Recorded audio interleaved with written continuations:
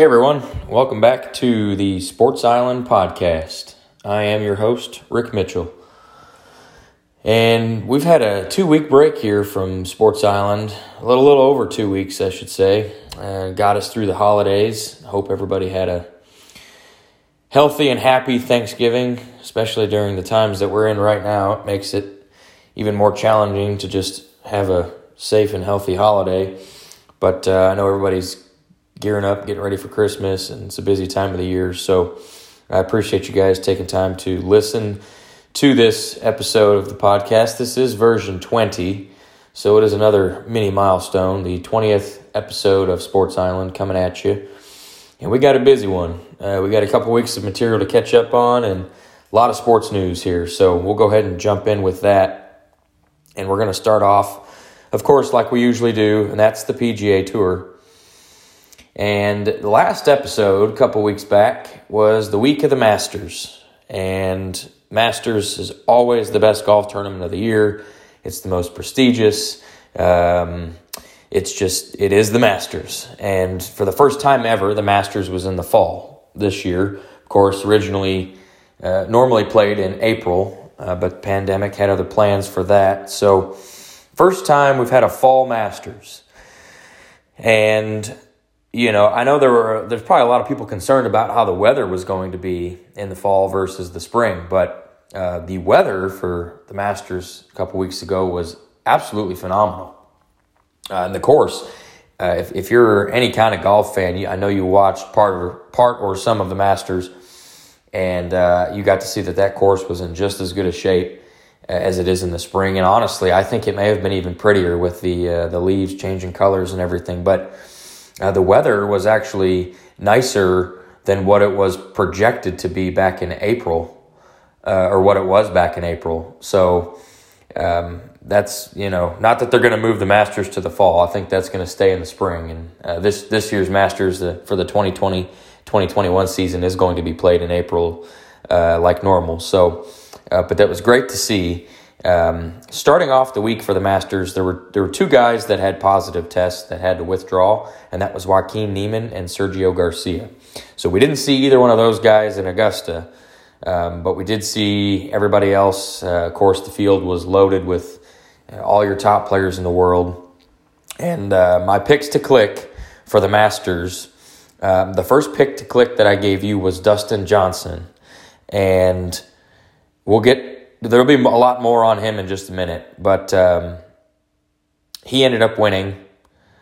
He won with a score of 20 under par, which is the first time in Masters history that somebody got to 20 under par. He was just absolutely ridiculous all weekend long. It was a wire-to-wire win, and he really just dominated.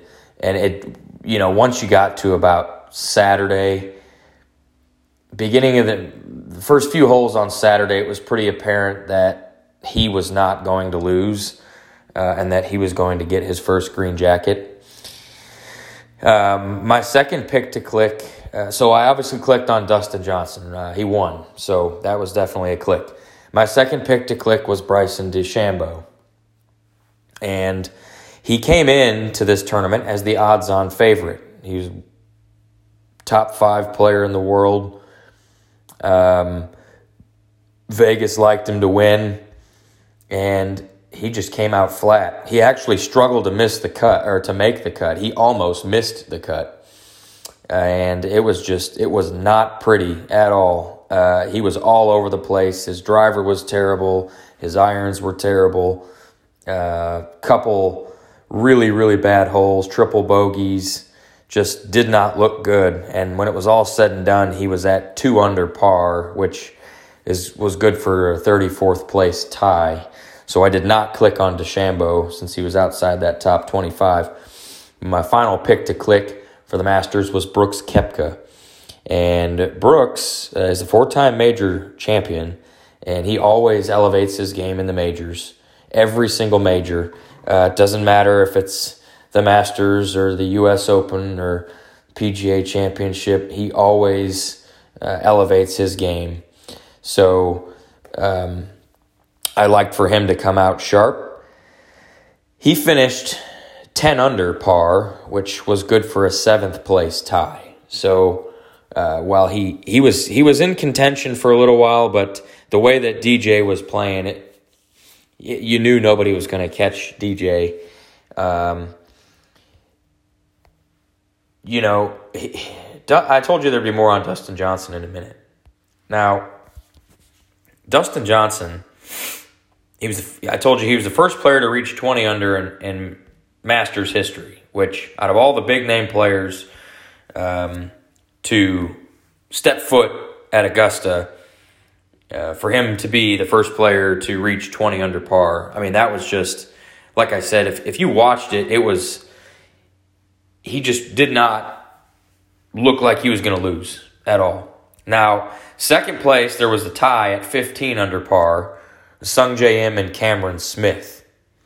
And then fourth place was Justin Thomas at 12 under. But Cameron Smith, the Australian, he was the first player. He finished second, right? 15 under par, 5 shots back. So remember, Bryson DeChambeau won the U.S. Open by 6 shots a couple months ago at Winged Foot. Well, Dustin Johnson won the Masters by 5 shots a couple weeks ago. And Cameron Smith, who finished second, he was the first player in Masters history to shoot all 4 rounds in the 60s. And I read that, and I could not believe that. Not that Cameron Smith is, a bad player, because he's not. I mean, he finished second in the Masters, for God's sakes. But it's difficult to believe that, nobody has ever shot all 4 rounds in the 60s before in this tournament. I for some reason, that struck me as something that I just couldn't, I couldn't believe, really. So DJ, he is a previous major champion, so he adds this to become his second major victory of his career. He won the 2016 U.S. Open previously.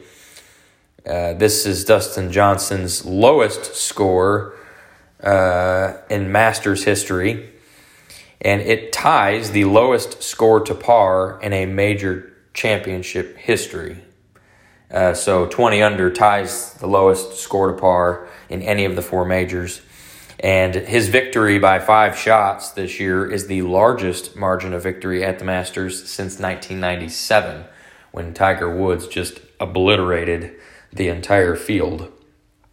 Now, the Masters win gave Dustin Johnson the FedEx Cup. He got enough points to win the FedEx Cup. So Dustin Johnson and Jordan Spieth are the only 2 players in PGA Tour history to win both the Masters and the FedEx Cup in the same year. Again, I figured that list would probably have a few more people on it, but some stats are a little more surprising than others. But last week, the PGA Tour went to Sea Island, Georgia, for the RSM Classic, and it was at the Sea Island Resort Golf Club. And I didn't watch a single thing of this. It was a par 70 course on the Sea Island, Georgia's right on the coastline. Looked very pretty, but I did not watch any of this golf tournament. We didn't have a show last week, so I didn't make any picks to click. But to recap the tournament, it actually turned out to be pretty competitive. The field itself was not great. It was the week after the Masters, so there wasn't a whole lot of people, a whole lot of big-name players in this thing. They all took the time off after the Masters. But the winner was Robert Streb with a score of 19 under par. And he actually beat Kevin Kisner in a playoff hole to win. So Kisner and Streb both finished at 19 under par, but Streb beat Kisner in the playoff hole. And third place was Cameron Tringale at 18 under par. Now, this playoff hole, it gave Robert Streb his second career PGA Tour victory, both of which have come at the RSM Classic. So he just has a thing for this course. Now, Kevin Kisner's loss in that playoff hole makes his career playoff record 0-5. So if Kevin Kistner goes to a playoff hole, he's just about a sure thing to lose it as can be. But the golf turned out to be pretty good, competitive, despite the lackluster field, so to speak. Now, this week, the PGA Tour heads to Mexico for the Mayakoba Golf Classic. Now, the Mayakoba Golf Classic is played at the El Camaleon Golf Club in Playa del Carmen, Mexico. And this field is actually pretty solid. Several top-flight players in the world are in this thing.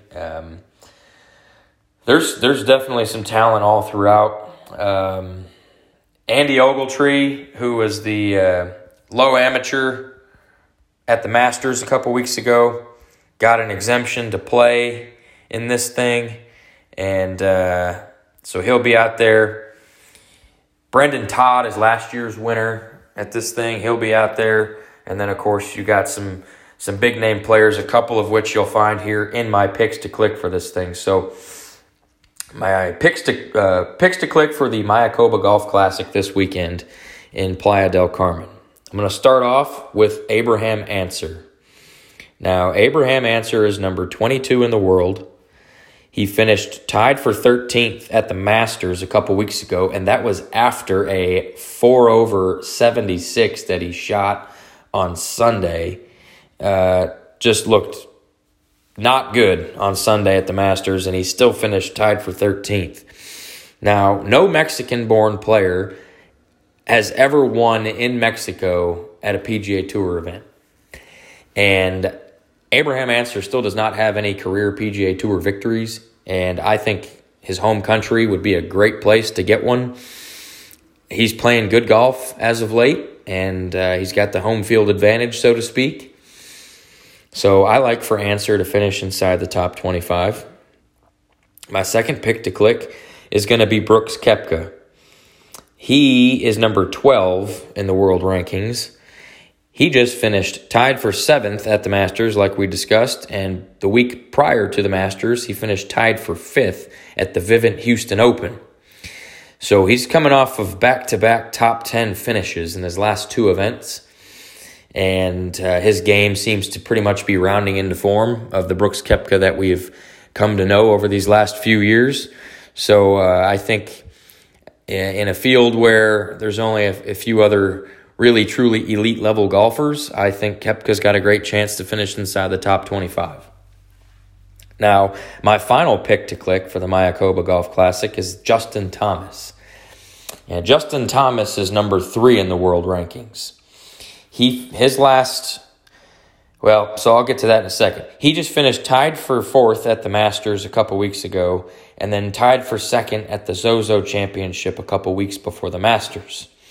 Now, in Justin Thomas's last 5 starts since the Tour Championship at Eastlake, he has finished no worse than 12th in any of his last 5 events, including the FedEx Cup playoff of the Tour Championship and the Masters that was just a couple weeks ago. I mean, this guy is as hot as it can be right now.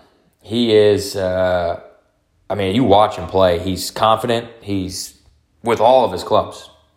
Driver, irons, wedges. Might be one of the best wedge players in all the PGA Tour. But he just really consistent right now, and 5 straight events without anything lower than a T12. Yeah, I think he's pretty much a lock to be inside this top 25 this week. So mark it down as Justin Thomas, possibly with a great chance to win this thing this week.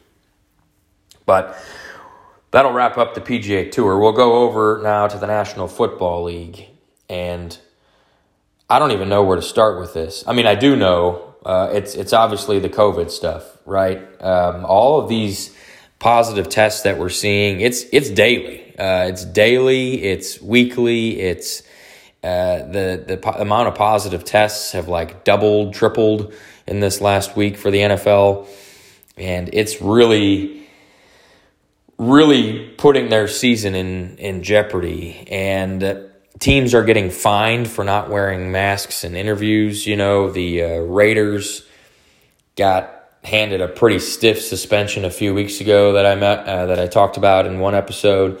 Well, the New Orleans Saints just got docked with something as well. So the NFL's taking the protocols seriously, but it's still, the players are wearing masks on the sidelines, and they're tightening up the protocols basically, and making them even more strict, I guess.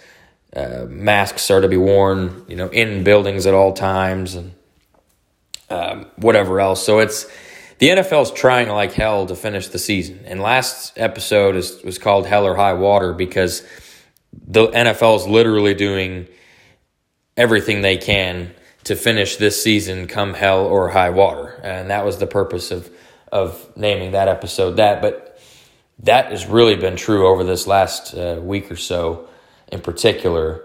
Now, specifically, the Baltimore Ravens, they just had a massive outbreak of COVID, all that stemmed, based on contact tracing. They were able to link it to one of their coaching staff members who was around several players without wearing masks, got kind of complacent with it.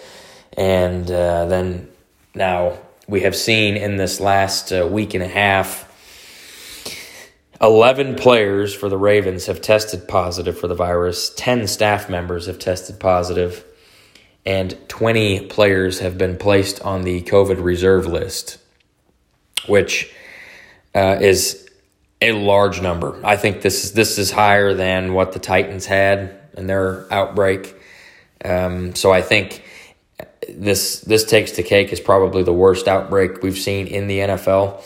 Now, with the Ravens have gone 8 straight days with a positive test in their organization, which is fascinating, and it has put a huge damper on this game against the Pittsburgh Steelers that was scheduled for this week in the NFL. It was actually supposed to be played on Thanksgiving night, but with all these positive tests, they postponed it to Sunday. So we get to Sunday, and they had to postpone it to Tuesday because of the tests. Kept coming in positive, and here we are on Monday, November 30th, and they just announced that the game is being pushed back to Wednesday instead of Tuesday. So Wednesday, December 2nd instead of Tuesday, December 1st. And who really knows at this point, because the Pittsburgh Steelers have had a couple positive tests in their organization this past week as well. So who knows if this game is even going to happen. But this is the third time that this particular game has been postponed. And it is really in serious jeopardy of not happening or being pushed back to the end of the season. Now, that's the rare occasion, as far as the NFL having this massive outbreak. But the effects are on the other games too. When something like this happens, the NFL then has to reschedule other games too. And in this particular case, the Baltimore Ravens were supposed to play next Thursday night, or this week, technically, this Thursday, at home against the Dallas Cowboys. Well, that game has gotten moved to Monday afternoon. And that was with the game originally supposed to be played against Pittsburgh on Tuesday. So now that it's pushed back to Wednesday, who knows what's going to happen with that Cowboys-Ravens game.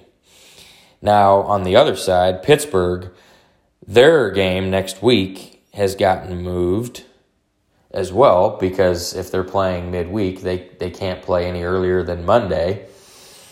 So it's just, anytime an outbreak happens and you have to postpone a game, it has multiple other impacts across other games. And so, like I said, the NFL is just completely trying like hell to get this season underway. And this past weekend was a doozy for the NFL. There were four big things that kind of happened, and we just talked about the first one. The Ravens reserve COVID list has grown up to 20 players now. Now, the Detroit Lions, they fired their head coach, Matt Patricia, and their general manager, Bob Quinn, after that ugly Thanksgiving loss to the Houston Texans. You knew Matt Patricia was definitely on the hot seat. The media had been saying he was on the hot seat. He kept pushing it off, and the Lions lose another one. So Patricia's out of there. Not sure who they're going to hire. That organization has been, in the cellar for years. So they need to really kind of take their time and find somebody that can help get them out of that. Now, the other two pieces of news from the NFL, and we'll go over these, or at least this one here. The 49ers, they're not able to play their home games at home for the next couple weeks, and I'll explain more on that when we get to Around the Island here in just a minute. Now, the fourth piece of news was the Denver Broncos. They had a positive test in their quarterback room, Jeff Driscoll, I believe, and their other quarterbacks, Drew Lock included, were deemed high-risk close contacts. So they had to sit out this week. So that left 0 quarterbacks on the Denver Broncos roster for this week. 0 quarterbacks. They tried to get an assistant coach of some kind to play quarterback, but the NFL would not allow that. So instead, they call up practice squad wide receiver Kendall Hinton, who has not played quarterback since 2017 when he was the quarterback at Wake Forest. He converted to a wide receiver once he got to the NFL, and he's been on the Broncos practice squad. So insert a practice squad quarterback or practice squad wide receiver at quarterback for the Broncos, and his stats, are about what you would expect. He went 1 of 9 for 13 yards and 2 interceptions. The Broncos pretty much ran the ball all game, and they just got pummeled by the Saints, 31-3.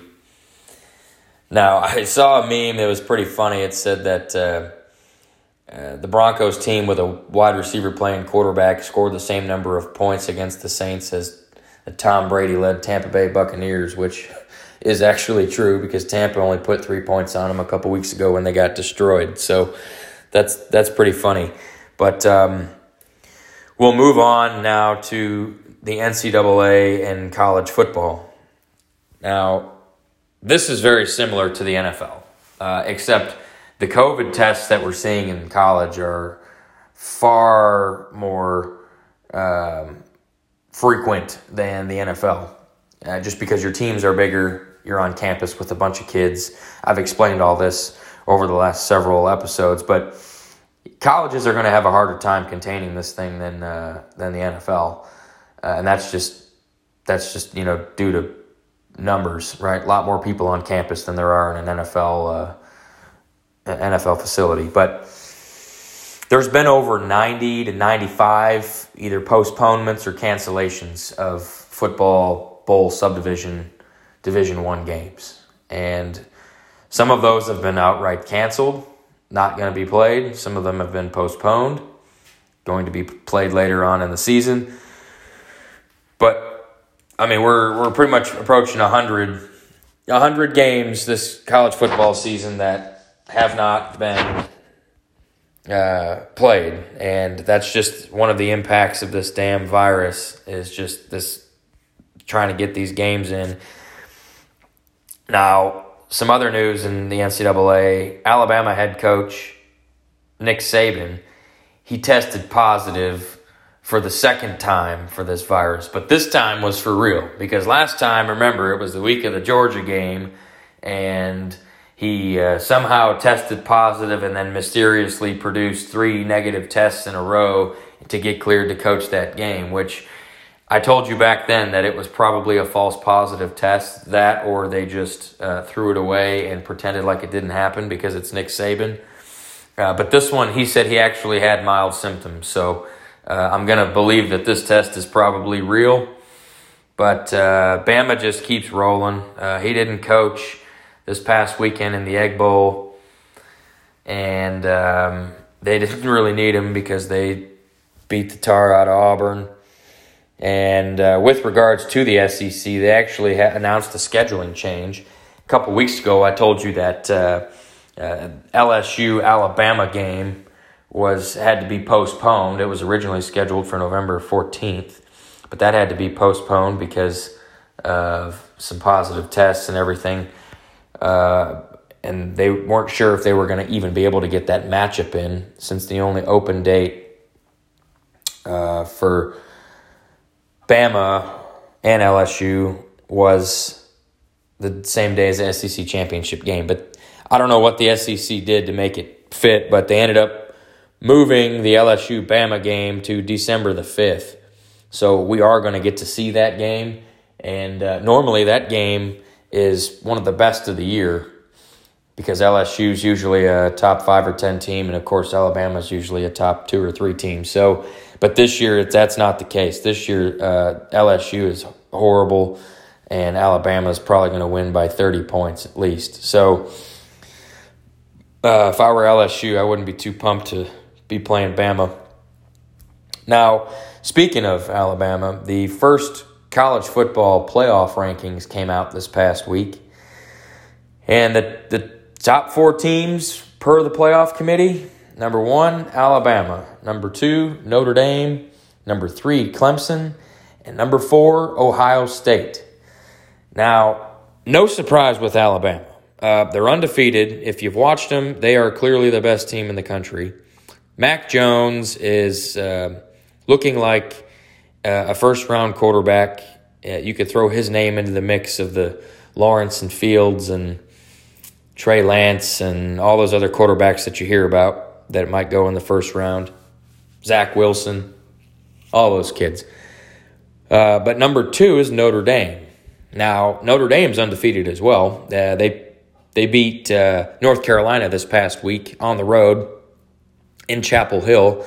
They've also beaten Clemson a couple weeks back. That was a home win, overtime, against Clemson, Clemson is number 3 in the rankings, which this is the part where I find it interesting. They have Clemson ranked number 3, Ohio State ranked number 4. Now, Clemson has one loss, and that was to Notre Dame on the road in overtime with a freshman quarterback starting. But Ohio State is undefeated. Now, they haven't played as many games as Clemson, but Ohio State's undefeated. And if you've watched Ohio State play, again, you can see the eye test. They are very, very good. And, of course, they got Justin Fields, who will be one of the top few picks in the draft in April. And so I guess you could probably slot Clemson and Ohio State are 3 and 4. I think the rankings are pretty accurate the way they're at. I may throw Ohio State 3 just because they don't have a loss. But either way, 1 plays 4 and 2 plays 3 in the semifinals whenever these rankings get finalized. And of course, the College Football Playoff Committee will issue new rankings every week. Because of each team winning their game this past week, I don't see the top 4 changing this week. I still think it'll be Bama, Notre Dame, Clemson, and Ohio State. If there was a change, Ohio State would jump Clemson, but I don't see that happening. Now, also, one of the surprise stories this year is the Indiana Hoosiers, the University of Indiana. Their football team hasn't been good in a long time. That's a basketball school, but they fought with Ohio State pretty well last weekend in their game there. Fell short, but Indiana's a solid team, and they are legit to compete in the Big Ten. And a lot of that is due to their quarterback, Michael Penix Jr. And in this past weekend's game, Penix Jr. actually tore his ACL, so he's done for the year, which is pretty disappointing because, like I said, Indiana, man, they've had a great year, and you just wouldn't wouldn't expect it from, Indiana, because they play in the Big Ten, and that's Ohio State, Michigan, Wisconsin, teams that predominantly own that conference. But the final piece of college football news is that College Game Day announced that they're going to Conway, South Carolina this week for the first time ever. And Conway, South Carolina is home to Coastal Carolina University, which is the Chanticleers, Coastal Carolina Chanticleers. And they are undefeated right now. Undefeated in college football, and they are playing a one-loss Liberty team this week. So College Game Day decided that they were going to come to Conway. And, that Coastal Carolina team is really good. I saw a video on, I believe it was College Game Day's Facebook page, maybe ESPN's, and they did a thing, kind of a behind-the-scenes look at this team. And, of course, they don't get the 4- and 5-star recruits like a lot of your major D1 programs do, but they wheel out 1-star, 2-star, 3-star players, and they just make it work. And that team is so tightly knit together. They showed some post-game locker room stuff. They're smashing stuff with sledgehammers, dancing, screaming. They're having a blast. I would say college football, Coastal Carolina is the best team that nobody knows about, and that is the honest truth right there. And with Game Day being there this week, those boys will be hyped up, and I guess they're going to be televising that on one of the major networks. So tune into that, because watch those guys play. They got a turquoise field. The turf is turquoise. That's a pretty cool little scene. I've actually been to Coastal Carolina University in person. Pretty neat little place around there. So check those guys out. The Chanticleers are for real. They don't play in a great conference, but they're still a good football team. But we'll move to our segment called Around the Island, and some quick hit topics from various sports. And we'll start off in the National Basketball Association. Now, last week, the NBA draft took place, and it was all virtual, just like the NHL, and NFL. All those drafts have been virtual. And we'll go over. I'm not going to read the first round. There really weren't too many surprises, I guess. The top 10 picks, we'll just go over those. Minnesota Timberwolves had the first pick, and they took Anthony Edwards. He was widely projected to be the first overall pick by a lot of people. And I talked about last week on the preview that the top 3 could have gone any way. I'll get to that in a second. The Golden State Warriors picked number 2. They picked James Wiseman out of Memphis. And the Charlotte Hornets were 3. They took LaMelo Ball. Now, I told you Edwards, Wiseman, and Ball were the top 3 prospects on everyone's rankings, and that's how it went. And you could have gone those 3 in any order, and it wouldn't have been surprising. So the fact that those 3 did go 1, 2, and 3 is really what was expected. The first surprise, I guess you could call it, was number 4, Chicago Bulls. They drafted Patrick Williams out of Florida State. He wasn't really projected to go in the top 5. He had been gaining a lot of steam late in the process, but he was not projected to be a top 5 pick. The Cleveland Cavaliers at number 5 drafted Isaac Okoro. The Atlanta Hawks at number 6 took Onyeka Okongwu out of USC. The Detroit Pistons at number 7 drafted Frenchman Killian Hayes, who he was another one of those guys that picked up a lot of steam late in the process. Very good shooter from beyond the arc. He's going to help the Pistons out for sure. He's a great player. Number 8, New York Knicks. They drafted Obi Toppin out of Dayton, and he was the Wooden Player of the Year in college basketball last year. The dude is like 6'10". He's huge. He can jump out of a gym, super athletic.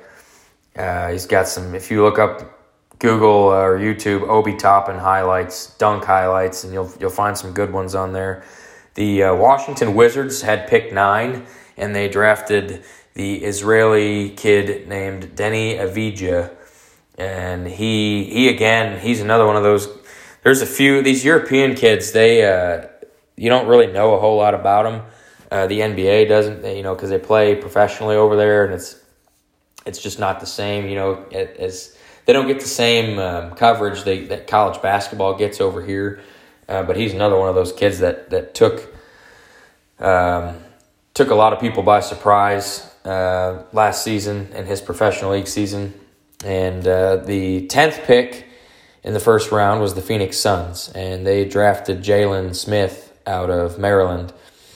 He's another one of those athletic big dudes that can jump around the gym. But the rest of the first round finished out, and you can take a look at that.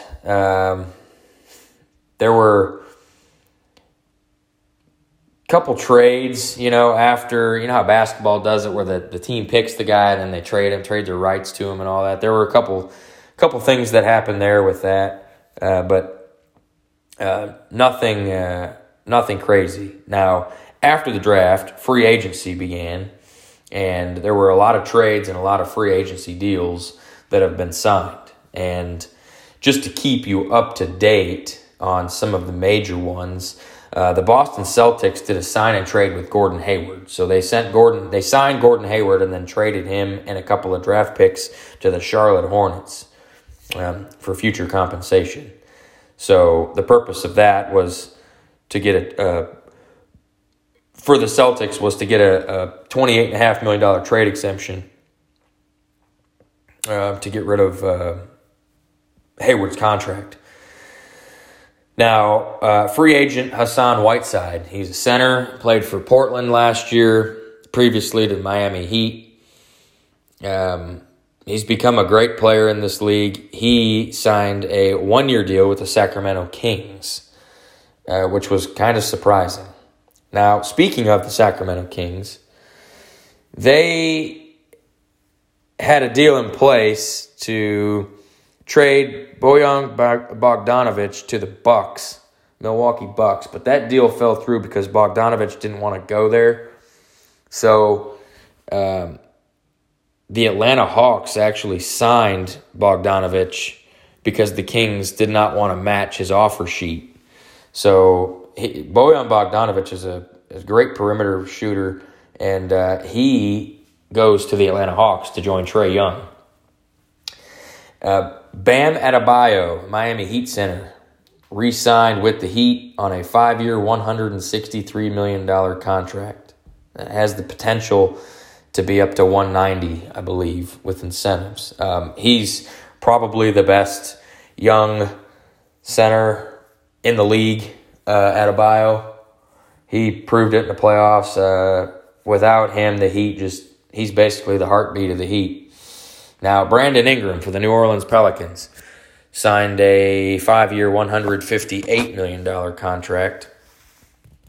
And that was his rookie max for that. And he was the NBA's most improved player from 2019-2020. He's averages almost 24 points a game. Great player. Now, DeMarcus Cousins. He, of course, has struggled with injuries in his career, had played for the Warriors, but got hurt, tore his, I believe it was his Achilles. But he just signed with the Houston Rockets. Let's see. Some draft day trades, or right before the draft. The Phoenix Suns, they acquired Chris Paul from the Oklahoma City Thunder. And the Oklahoma City Thunder, in that deal, received Kelly Oubre, Ricky Rubio, Ty Jerome, Jalen Leck, and a 2022 first-round pick. Now, Golden State Warriors have since acquired Kelly Oubre from the Thunder because Klay Thompson got hurt, tore his Achilles in a workout. So, speaking of that, tough break for Klay Thompson. He missed all of last season with a torn ACL. And he was working out, looking healthy, looking good. And he tore his Achilles in a workout. Different leg than when he just tore his knee up last year. But point is he needs season-ending surgery. So the Warriors are going to be without Klay Thompson this year. So they had to go get somebody to help offset. So they went and got Kelly Oubre from the Thunder. So Oubre was only with the Thunder for a short time. Now the biggest trade in the NBA was between the Pelicans and the Milwaukee Bucks. And that deal was sending Jrue Holiday from the Pelicans to the Bucks for George Hill, Eric Bledsoe, and 3 first-round picks. So the Pelicans get 3 first-round picks out of that, plus Hill and Bledsoe, all for Jrue Holiday. Now, Jrue Holiday is one of the best defending point guards in the NBA. And you get to put him alongside Giannis Antetokounmpo. I think that's a great trade for the Bucks. One that's they're looking to keep adding pieces around Giannis because at the end of next year, at the end of this season rather, he'll be a free agent. And there's already a bunch of rumors about where he's going to go. But if I'm the Bucks, I'm putting as many pieces around Giannis as possible. But there's a whole list of free agent signings that you can go look up. Jason Tatum re-signed with the Boston Celtics on his max deal. Donovan Mitchell, same thing, re-signed with the Jazz. And it's just, the whole list is on, you can just Google the whole list of signings. I don't want to read all of those, but lots of deals going on in free agency. Now, we'll move over to Major League Baseball. And over the last couple weeks, Major League Baseball, of course, they're in their off season. They announced their MVP awards for the American League and National League. And in the American League, your MVP is Chicago White Sox first baseman Jose Abreu. He hit .317 with 19 home runs, 60 RBIs, and 76 hits. And that led the majors. Now, he led the majors in RBIs and hits, I believe. Freddie Freeman is your National League MVP. Atlanta Braves first baseman. He hit .341 with 13 homers and 53 RBIs, 73 hits. So this was the first time ever in Major League Baseball history that 2 first basemen won the MVP in the same season, which I thought, again, was interesting. Kind of like those golf stats that I was surprised at. I was surprised to see that too, considering, first basemen are usually your sluggers. And so I can't believe that, especially in the, when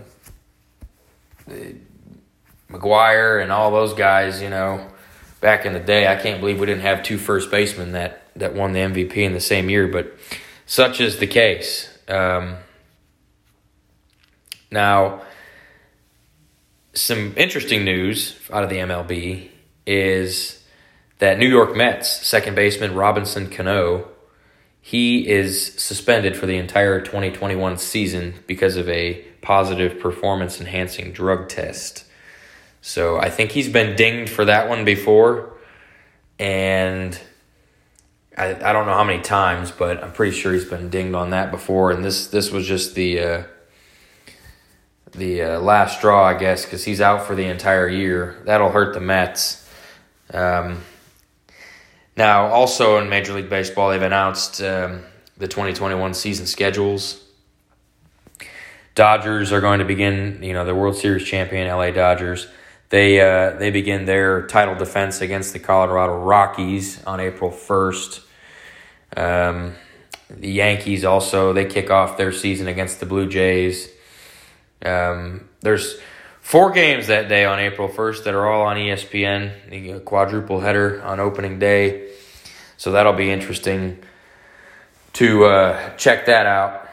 Now, before we jump to the NFL, I just remembered there's an extra topic from the NBA that I need to get to, and that is that the Toronto Raptors, they're going to begin the 2020-2021 season in Tampa, Florida, as their home.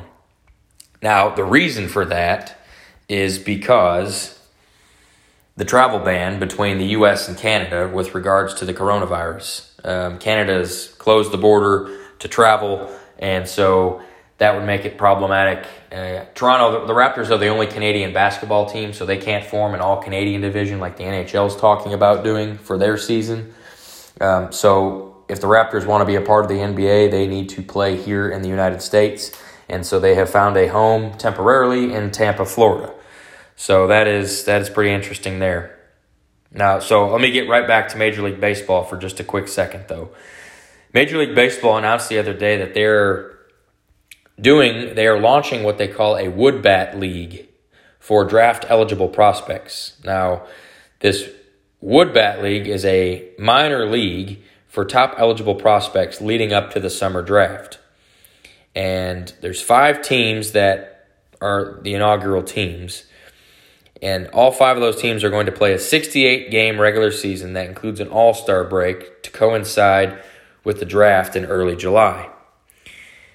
Teams are being awarded to communities that lost franchises as the MLB moved to shrink the affiliated minor leagues from 160 to 120 teams this offseason.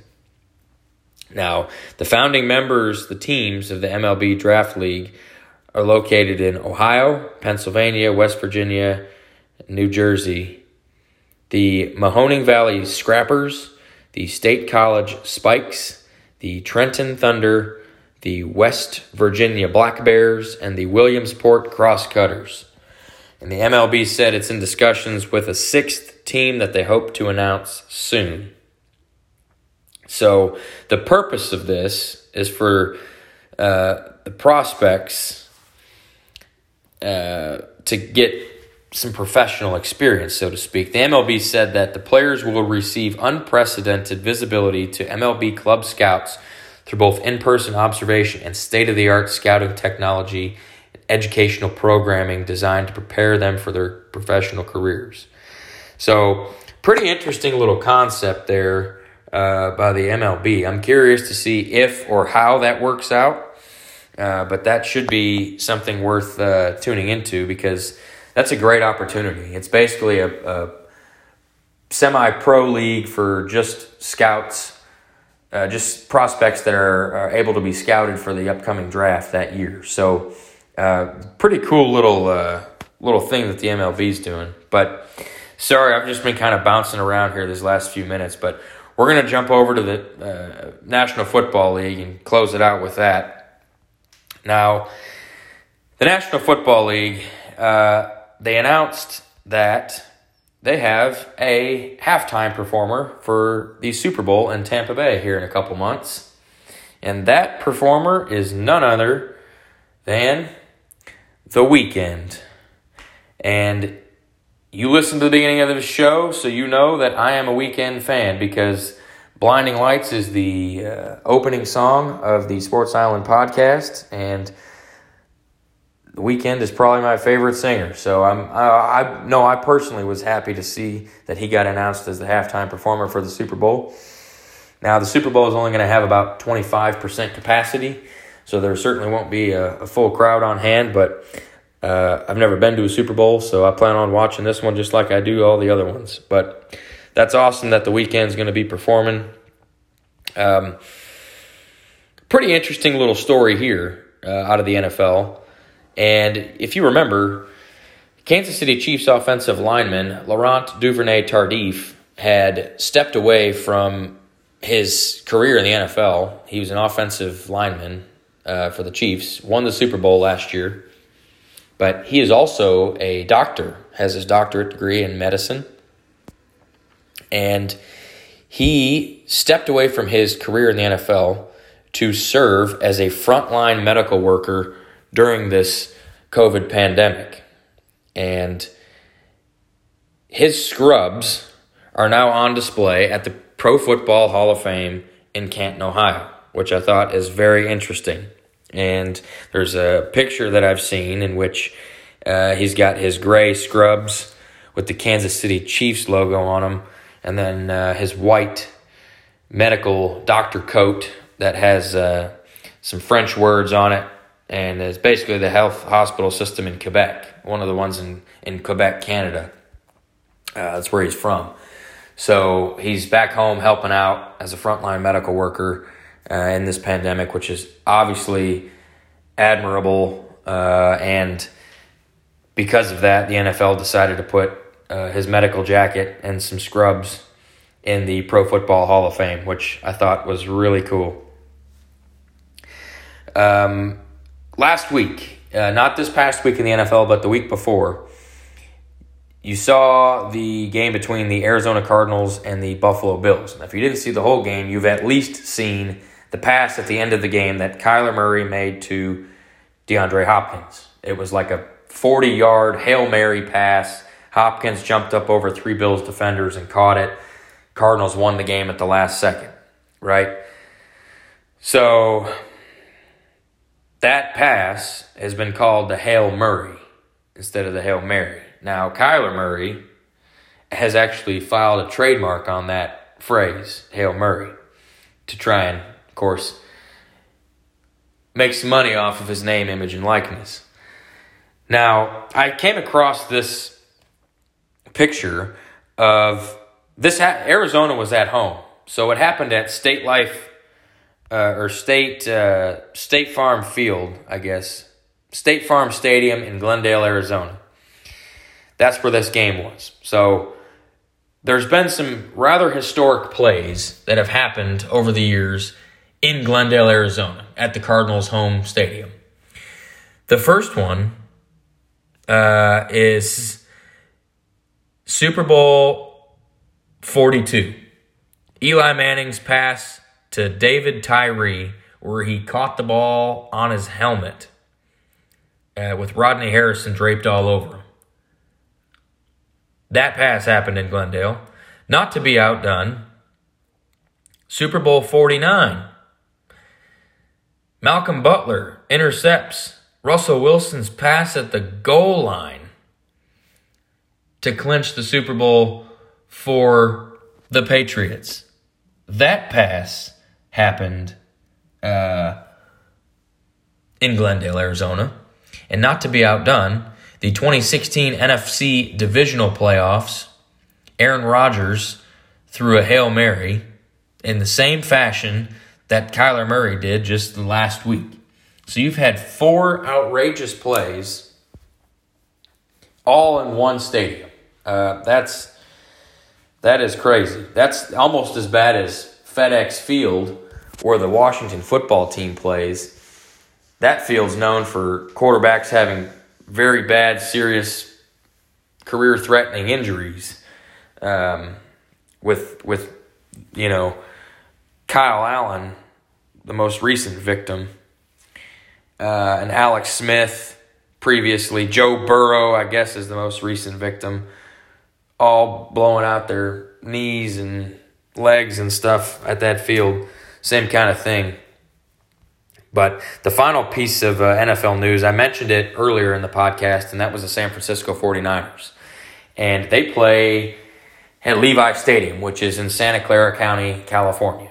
Well, this past week, Santa Clara County, California came out with an ordinance that said that there will be no contact sports of any kind for the next 3 weeks to help combat this second wave of the virus, which we are fully entrenched in as we speak. Now, that's a little problematic to the 49ers because if you can't play contact sports, then you can't play football. So they needed to come up with a new home for the next couple weeks, and they found none other than State Farm Stadium in Glendale, Arizona, to play their next 2 home games. They play weeks 13 and 14. They will the 49ers are going to play Buffalo Bills and the Washington football team in weeks 13 and 14 at State Farm Stadium in Glendale, Arizona. And the 49ers released a statement saying the Cardinals organization, State Farm Stadium, and league officials have been supportive and accommodating as we work through many of the logistical issues involved in relocating NFL games. So, 49ers will be playing in Arizona for the next couple of weeks. Now, that's going to wrap up the 20th episode of Sports On. So I appreciate you guys listening. I know there was a lot of stuff to get caught up on. Hope you all, again, had a good Thanksgiving holiday. And we'll hope you stay safe, be well, and we'll catch you on Sports Island next week.